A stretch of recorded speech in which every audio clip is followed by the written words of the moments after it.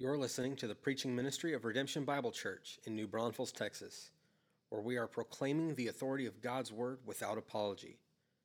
We pray that this message will be a blessing to you as you seek to worship Christ, walk with Christ, and work for Christ, all to the glory of God. For more information about our church, please visit redemption.bible. Thanks for listening, and we hope to see you soon at one of our upcoming worship services. Turn in your copy of God's Word then to John 1, 19 through 34. That's where we're going to pick up in this study that we actually began, incidentally, before Christmas, or right at Christmas, as we looked at John's Gospel to lead our Christmas worship. But we're just going to keep on going. It's a new year, new series, and so I would encourage you to keep a bookmark in John as we are just working our way through verse by verse, story by story, through this account of Jesus' life. Now, John, the beloved disciple, not John the Baptist, who we'll meet here in a bit, John the disciple who wrote this account is really unique in his writing style here. He writes with a singular purpose. He writes so that all who read this gospel, all who read these stories and engage their implications would believe that Jesus is the Christ and have life in his name. He says that at the end of his gospel in chapter 20, verses 30 and 31. And he wants us, every time we engage this gospel, to believe that Jesus is who he says he is. That as we come to him, we would believe. Thus the series title, Come and Believe. And so in every account that we will come to here, embedded in it is a truth about Jesus for us to believe. And it has implications then for us to live by, not just mere head knowledge about Jesus, but life-transforming truths for us to live in light of. And so every Sunday as we come to God's Word, you can just very simply ask these, what truth is it that I'm supposed to believe about Jesus? And then what does that mean for my life and how I am to live? Very, very simply. And such is the case even today in these opening lines of John. And our introduction then to John the Baptist, that up at this until this point here, Jesus has really burst onto the scene in a profoundly inconspicuous way. Being born as a baby, coming in through the virgin birth and all the things that we celebrate at Christmas. But now, as Jesus is beginning his earthly ministry, God has sent a messenger to announce his arrival. And this is very similar to what we experience today when we go to a basketball game, for example. If you were to go to an NBA game, someone would announce the starters for each team, right? All the lights and theatrics accompany it, but somebody would come on the PA system and give all the physical details. Standing at 6'11", 270 pounds, the Greek freak, Giannis. Anybody can pronounce his last name? Antetokounmpo. Plays for the Milwaukee Bucks. But if you were to go to a conference, let's say, with speakers, somebody would typically introduce the speaker, giving their bio about who they are and what they've achieved throughout their career or ministry, depending upon the conference. And so too in biblical times.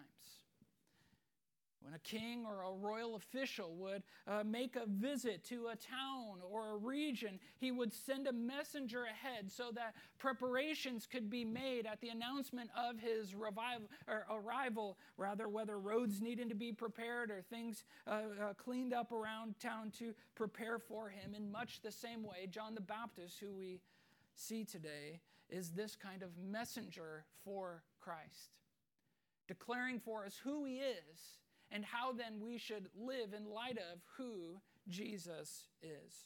And so join me in your Bibles. Let me just read the account today, this narrative for us, John 1. I'm going to begin in verse 19, and it'll end there in verse 34. Just listen and follow along as I read it. It says this, and this is the testimony of John, when the Jews sent priests and Levites from Jerusalem to ask him, "Who are you?"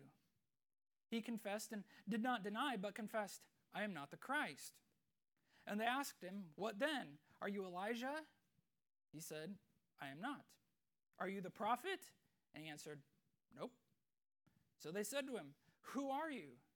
We need to give an answer to those who sent us. What do you say about yourself?" He said, "I am the voice of one crying out in the wilderness, 'Make straight the way of the Lord,' as the prophet Isaiah said." Now they had been sent from the Pharisees. They asked him, "Then why are you baptizing if you are neither the Christ nor Elijah nor the prophet?" John answered them, "I baptize with water, but among you stands one you do not know, even he who comes after me, the strap of whose sandal I am not worthy to untie." These things took place in Bethany across the Jordan where John was baptizing. The next day he saw Jesus coming toward him and said, "Behold, the Lamb of God who takes away the sin of the world. This is he of whom I said, 'After me comes a man who ranks before me because he was before me.' I myself did not know him, but for this purpose I came baptizing with water that he might be revealed to Israel." And John bore witness, "I saw the Spirit descend from heaven like a dove, and it remained on him. I myself did not know him, but he who sent me to baptize with water said to me, 'He on whom you see the Spirit descend and remain, this is he who baptizes with the Holy Spirit.' And I have seen and have borne witness that this is the Son of God." This is God's word for God's people. Our text here, as we've just read and engaged with, takes place over 2 days and in two different scenes, as you likely noted there. The first scene at the barrage of questions from those sent by the Pharisees, and then the next day as Jesus makes this declaration. Both, as we're told in verse 28, happen in Bethany, a small village to the east of Israel across the Jordan River. If you're familiar with the geography of Israel, the Jordan River kind of runs north and south. It empties into the Dead Sea, and this little village is there at the north of the Dead Sea, really on the edge of the Judean wilderness that occupies much of that land between like the Dead Sea all the way over to Jerusalem. If you have a study Bible, you can look in the back in your maps and likely find it there. But like I said, in the first scene, the priests and Levites come to him to question him, and in the second one, Jesus comes towards John and makes this announcement about who he is. And threaded through both of these scenes that tie them together is this emphasis of John's testimony or his witness. It's really been said actually like 6 times up to this point in the times we see him in the previous verses that we looked at in weeks past there in 6 through 8 and verse 15, and then now in this 6 times John is bearing witness. He is giving this testimony. And so if we see something repeated that many times in such a short amount of space, do you think there is something that God wants us to recognize? Yes. Like a parent emphasizing some instructions over and over so that their children get it, so too in our Bibles, when something is repeated over and over in a short amount of space, God wants us to see something. And this is what he wants us to recognize very simply. Write this down. It's the truth from the text. God sent John to announce the coming of Jesus. The coming or the arrival. God sent this man, John, to announce the coming of Jesus. And as we get closer into the two scenes, we'll see what he announces about Jesus and how he announces it. Really, these things become clear, and it forces us to reckon with who Jesus really is. And likewise, what are we going to do about that? And furthermore, then, if we believe it, how then will we bear witness or tell the story with our life about who Jesus is and what he has done for us? For he sent John to announce these things. But look here, here's the first point. From the first scene in 19:28, we'll learn this, that when John announced that Jesus is the Christ, he did so humbly. God sent John to announce something. He announces here in this first scene that Jesus is the Christ. That's the who. And how did he do it? He does so humbly.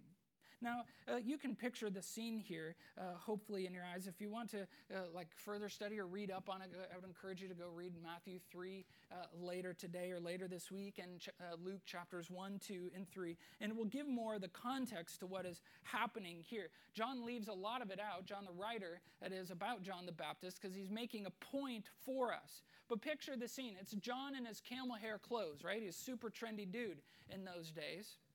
And he was eating his locusts and honey. He was like the OG crunchy eater of us all. And he's down by the Jordan River there, and he's telling people to repent of their sin.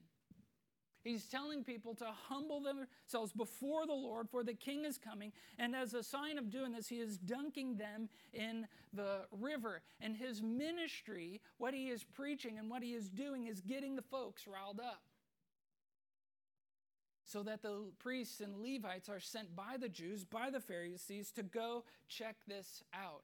These rumors are coming, things are happening, and so as we discover in verse 19, the Jews, the Pharisees, send the priests and the Levites. They're the religious professionals of the day, those charged with keeping the Levitical rules.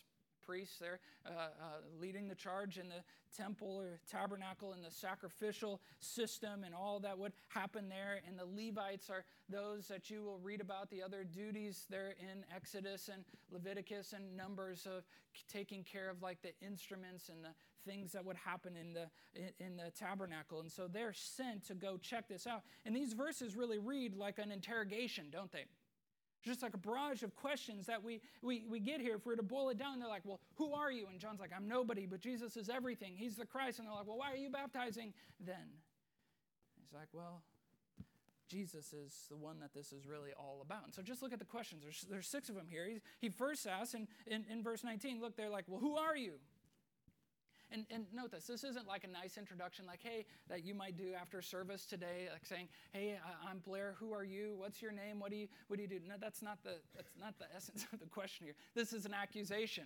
So it would be more like, who do you think you are, right? Like, who are you? And he answers in the negative. It's almost like he's baiting them here because he doesn't really answer the question. He just says, I'm not the Christ. Like, okay.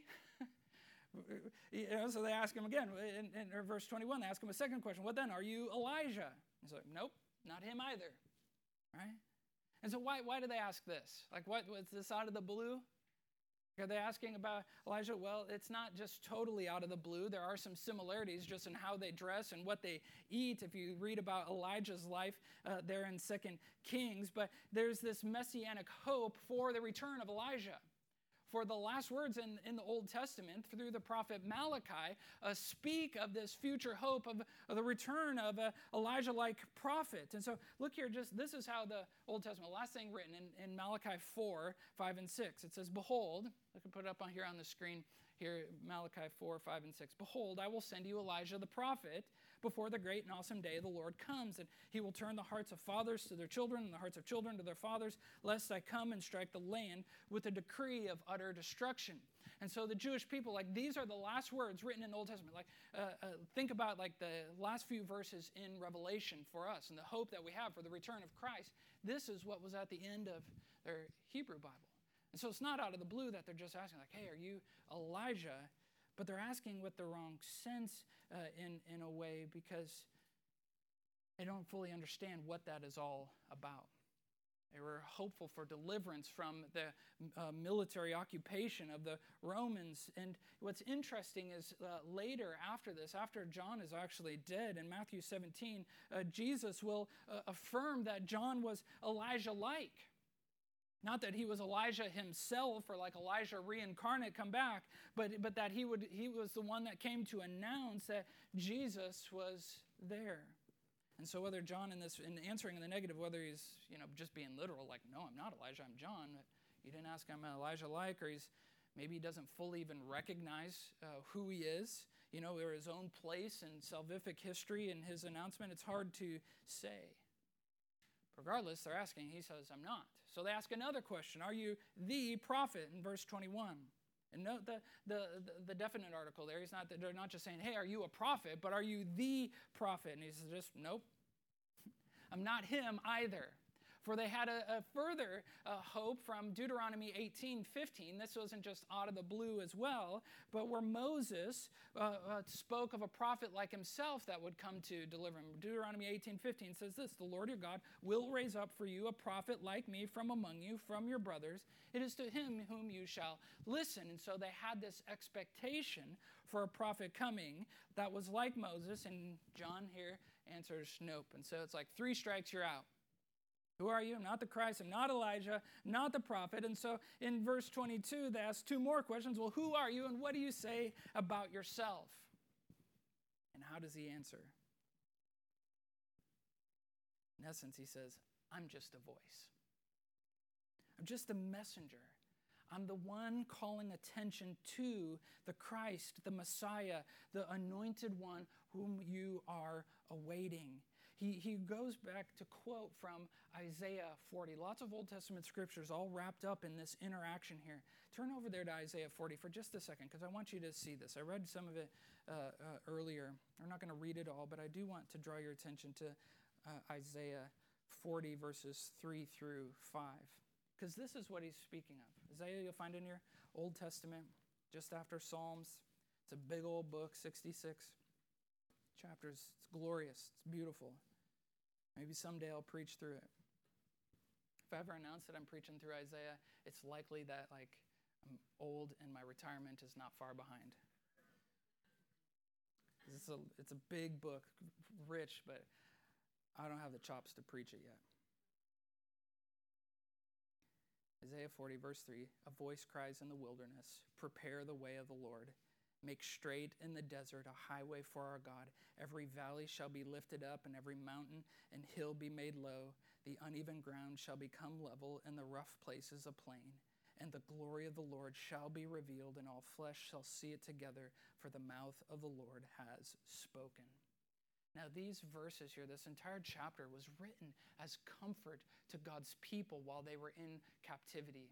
While they were in captivity in Babylon, and God gives them this great hope of their return, but of a future return of the king, where the ground would be made low, where preparations would be made because the king was coming. Their highway would need to be leveled out for the Lord. And what John the Baptist is saying here, he's saying, I am the voice like this. I am the one announcing that the king is come, that he has arrived. Make straight his paths for him. And in the same way, this chapter was meant to be a comfort to those Israelites in captivity in Babylon, so too now, as the Israelites were in captivity or under Roman occupation, the king had come. And this is really, there's some incredible imagery here, as if you've ever been in the Judean wilderness there in Israel. In that area around Jerusalem, it looks a lot like the hill country, the Texas hill country of here. If you just drive a little bit west of where we are here in New Braunfels, like the true hill country. Sometimes people call New Braunfels the hill country. You got to get a little farther west of where we are now, where it is wilderness-like. It's a desert-like. It's arid. There's hardly any rainfall. There's hardly any topsoil. The trees are hardly taller than myself, unless there's some ancient live oaks that have been around forever, since probably Adam planted them or something back in the day. Not that old, but that's the only thing taller than you and me. And it's dry and desert. And the Judean wilderness is much like that. All around Jerusalem, it's hills and valleys, lots of limestone, very little topsoil, very short trees here. And as you would be sitting there, and now remember they're in Bethany as well, on the other end. And so what they can see, as far as they can see, is rugged wilderness, rugged desert-like land. And when you see desert there in the Bible, don't think of sandy Saharan desert. Think of the hill country desert, where the annual rainfall is in the single digits. Yeah. Very stony and rocky, not sandy and hot like that. And so what he's saying is make straight. Envision this when the Lord returns, all those hills will just be bulldozed, where the valleys will be filled up and the mountaintops chopped off, where there will be a straight path for the return of the king. There's an invitation to come and to behold this king, to come and see, to make straight the pathways, in the same way that builders in the hill country are making these neighborhoods and leveling it all out and making roads and saying, come, make straight the pathways to the neighborhood so people can move in. The same way, the announcement of the king is that he is coming. And yet, as we come back to the text, that's what he's referring to. We can see how profound that is. And yet, to the priests and the Levites, right over their head. Because they ask additional questions. Look, in verse 25, they ask him another. And all right, well then, why are you baptizing if you're a nobody? If you're not Christ, Elijah, or the prophet, we get it that you're a voice, but who are you then? Why are you baptizing?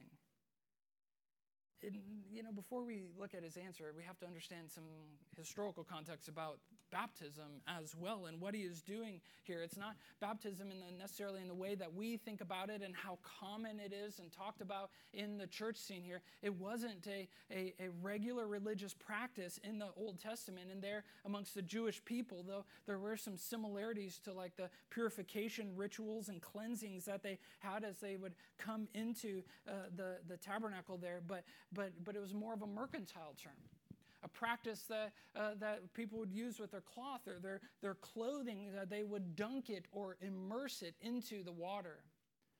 It's like women would take the dirty laundry, the dirty clothes, down to the river to immerse it, to baptize it, to wash the filth and the grime and the sweat and the dirt of life out of it and make it clean to wash it. Or a cloth seller would take just the raw woolen fabric made from, the sheep's wool that was gray and maybe a little bit of tint of white in it, and they would take it to a vat that had been filled with a color of red, blue, whatever it might be, purple, and they would take it and they would immerse it. They would dunk it and bring it back out. That's how they commonly use this word. It was used in that setting, not necessarily in a religious setting. And so now you have this guy, John, who's down at the river telling people to repent of their sin and in dunking them in the water. And so now we can understand a little bit of like, well, why they're asking about this. You're not this guy. Well, what are you doing then? And even his answer there is brief and unclear because he doesn't fully answer the question, but just redirects their attention humbly away from himself and back to the Lord. In essence, he's like, well, I'm nothing. I just baptize with water, but there's somebody worthy who is standing among us and you don't even know who he is. I'm not even worthy enough to do the lowest job, like untie his sandal strap, but he lets me be his voice.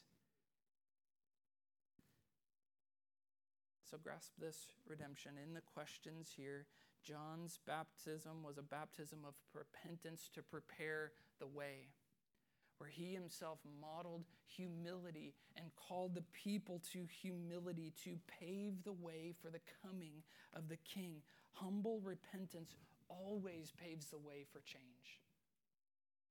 When changing your life, you will need things to be different. It is through humility, it is through repentance that happens. And maybe that's what you need to do today. As we begin 2023 at a time where we're seeking to make changes, to change the rhythms of our life or the habits of our life, and the first step in doing that is through surrender. Surrender to Christ. Surrender to Christ and be saved. Surrender to Christ and be changed. Surrender to his ways, to his will. Stop trying to earn it on your own or to achieve it on your own or to impress him and get his attention through all your deeds. Do you want to be noticed by God? In Isaiah 66, he tells us, how do we get him to look at us? How do we get his attention? It tells us very clearly, Isaiah 66, 1 and 2, this is the one to whom I will look, the Lord says. He who is humble and contrite in spirit, and who trembles at my word. It is through humility. This is the place where God sees us, humble in the way we come to him, and the way that we talk about him, and the way we treat others. Humility is our testimony. As we come to Christ, the Savior, the one who humbled himself, then this becomes our way of life, our testimony, how we bear witness that we are his followers, and how we speak and in what we speak. See, humility has many definitions, some that I'm sure you have found along the way and love. Here's just a simple definition. Listen, I'll say it multiple times. It's not on the screen if you want to write it down. Humility is this. It's the propensity to suspect yourself first in conflict and to exalt others in success. Humility is the propensity to suspect yourself first in conflict and exalt others in success. I'll say it again.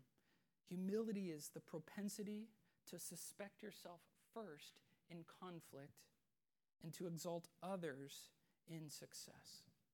This is what we see in John the Baptist's testimony. Even as he is here, as he is getting noticed, as the religious authorities are coming to ask him these questions, he is diverting attention. He is exalting Christ in the process and humbling himself. And the same is true of us as this mark of humility.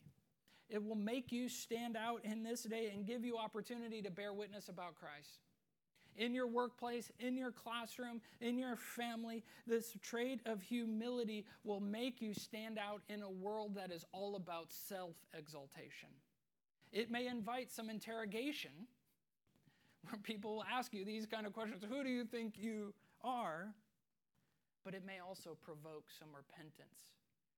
It may also provoke some godliness in others. In either way, just like John, we just get to be a voice. It is Christ who is the Word. He is the content. He is the source. He is the Savior. He is the one to whom about whom we talk about with others, and we are just the voice, telling anybody who will listen that we are just nobody, but it is Christ who is everything. He is the one who has saved us.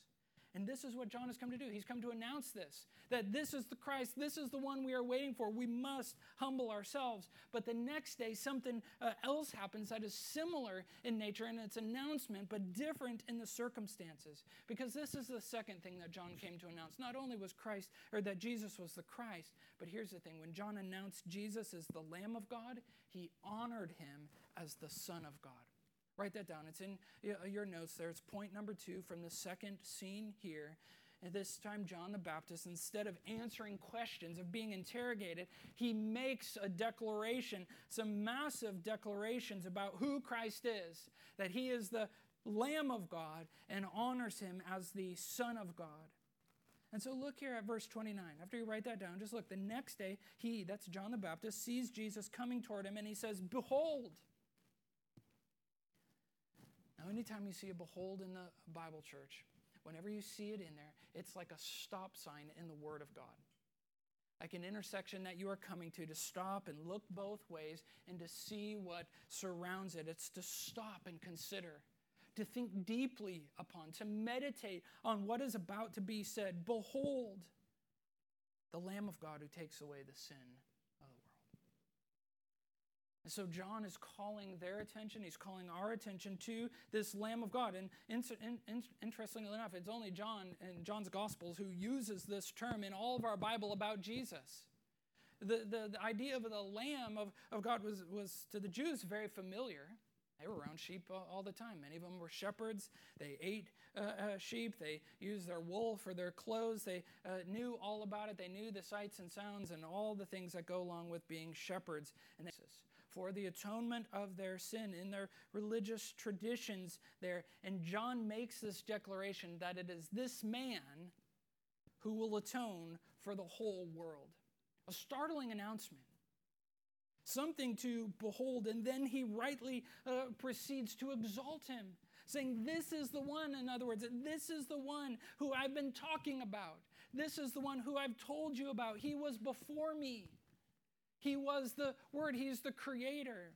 Now note this, what he's getting at here, even though John was 6 months older than Jesus. If you go back and read, you'll see the timeline of all that. John the Baptist is Jesus' cousin. Here, born 6 months earlier. But he's saying, he was actually before me, referring to him being there in the beginning. He was the Word, and it is John at this point who truly understands who Jesus is. And he's saying, I didn't know him then, but I do now, and that's why I baptize. Here's the answer to the question, why I baptize with water, to prepare the way and to make him known. And then in his answer here, it's really interesting because he humbly doesn't mention that he was the one who baptized Jesus. See that there? He says, I saw the Spirit descend on him. I myself did not know him, but when he who sent me to baptize with water said to me, he's describing this scene without saying, I was actually the guy who did it. So it's super humble of him, right? He could take the credit from it. Like, yeah, well, Jesus is really great, but guess what? I got to baptize him. How crazy would that be? No, he doesn't. I was there at his baptism. That outward proclamation where Christ identified with us as sinners, though he himself had no sin. He did not need to be baptized for some religious purpose or, because Jesus was getting saved there. No, it was to identify with us as sinners and to symbolize or foreshadow his death, burial, and resurrection that would one day come. And it was there that the Holy Spirit bore witness to him also by descending on a dove, and where the Father himself bore witness by audibly speaking, "This is my Son." And through it all, John is just honoring and exalting Jesus as the greater one. I'm just here baptizing you. I'm just here doing this with water, but it is Jesus who baptizes with the Holy Spirit. He's the one who enacts true change, right? What he's meaning by this, the baptism of the Holy Spirit, is that Jesus who immerses or transforms truly changes with the Holy Spirit. A thing that happens when we are saved as the Spirit is given to us, which we'll learn later about. But it is Christ who comes and does that. And I know there's, some wonky ideas about the baptism of the Holy Spirit out there, right? Some view it as this extra element, the second blessing to be prayed for. That's in addition to our salvation, where it's you're being, possessed by something else. And really that's just unsupported by Scripture. It is a gift that is given at the moment when we are saved, where true change truly happens. And so the point in all of this is we kind of part the weeds a little bit and get to the bottom of it. The point that John is making here, what he is announcing, is that the Lamb of God is the Son of God. He is the chosen one, the one who will take away sins, and the one who rules and reigns, who is God himself. And what is happening here is all of these Old Testament hopes and promises are colliding together in this one person, Jesus. And John is bearing witness, and throughout if we even go back to verse 1, all that we've seen in this entire chapter is that Jesus is the Creator. He is the Word, who is the Christ, who is the Lamb of God, who is the Son of God. And John was the messenger to say, it is him who we are looking for. It is all of these Old Testament things wrapped up in this man. That's his testimony. That's his witness, what he came to talk about, what he came to point to. His singular purpose in his entire life is right here. The Lamb of God who takes away sin is also the Son of God who rules and reigns over it all. He's made these claims, and the question is, do we believe it? A voice has cried in the wilderness of our days, the wilderness of whatever your life may be now, that even still, Christ is the Lamb of God who's taken away your sins. He's taken care of all that problem. He is the Son of God who rules and reigns over your life, Savior and Lord. Christ, Lamb, Son, Word, Creator. This is what John came to bear witness about. He did so very humbly. He did in a way that honored Christ, that pointed everything in his life back to the greater one. And so the question is, okay, I do believe this, but then in what manner does my life bear witness about Christ? What would others say? What would my unbelieving neighbors say? The witness of my life, what I am saying about Christ and how my life looks, is it full of arrogance, envy, self-exaltation, or humility and honor of another? See, this is what we could boil all down. John's testimony, what his life is all about. It's really two things. Believe in the one. Believe in the one he is announcing and bear witness like him with all humility and honor of Jesus Christ. That's what we're called to do. And so as the new year begins, maybe you are weary, others around you may be weary, maybe you have a renewed resolve to make some change. But the opportunity for us to be messengers of hope, a voice crying in the wilderness, a voice crying out when those are weary or heavy laden, who are thirsty and in need of refreshment, we get to announce that the source has come. The Savior has come. The Christ has come. The Lamb has come to take away the sins of the world. We ourselves are not the source of hope. We are just the voice of hope, a hope made possible because of the sacrifice of the Lamb who was the Son of God. Would you pray with me and ask God's help as we seek to live in his ways? God in heaven, it's passages like these that make us really reckon with who you are. And also how we are living our life. Lord, we want to be people who not only are right in our theology, believing the right things about you, but also are right in our living. We're right in how we are bearing witness to who you are and how we live our lives. So even today, as we behold you, Jesus, would you work just greater humility in us? Would you provoke greater honor in us as we seek to honor you today?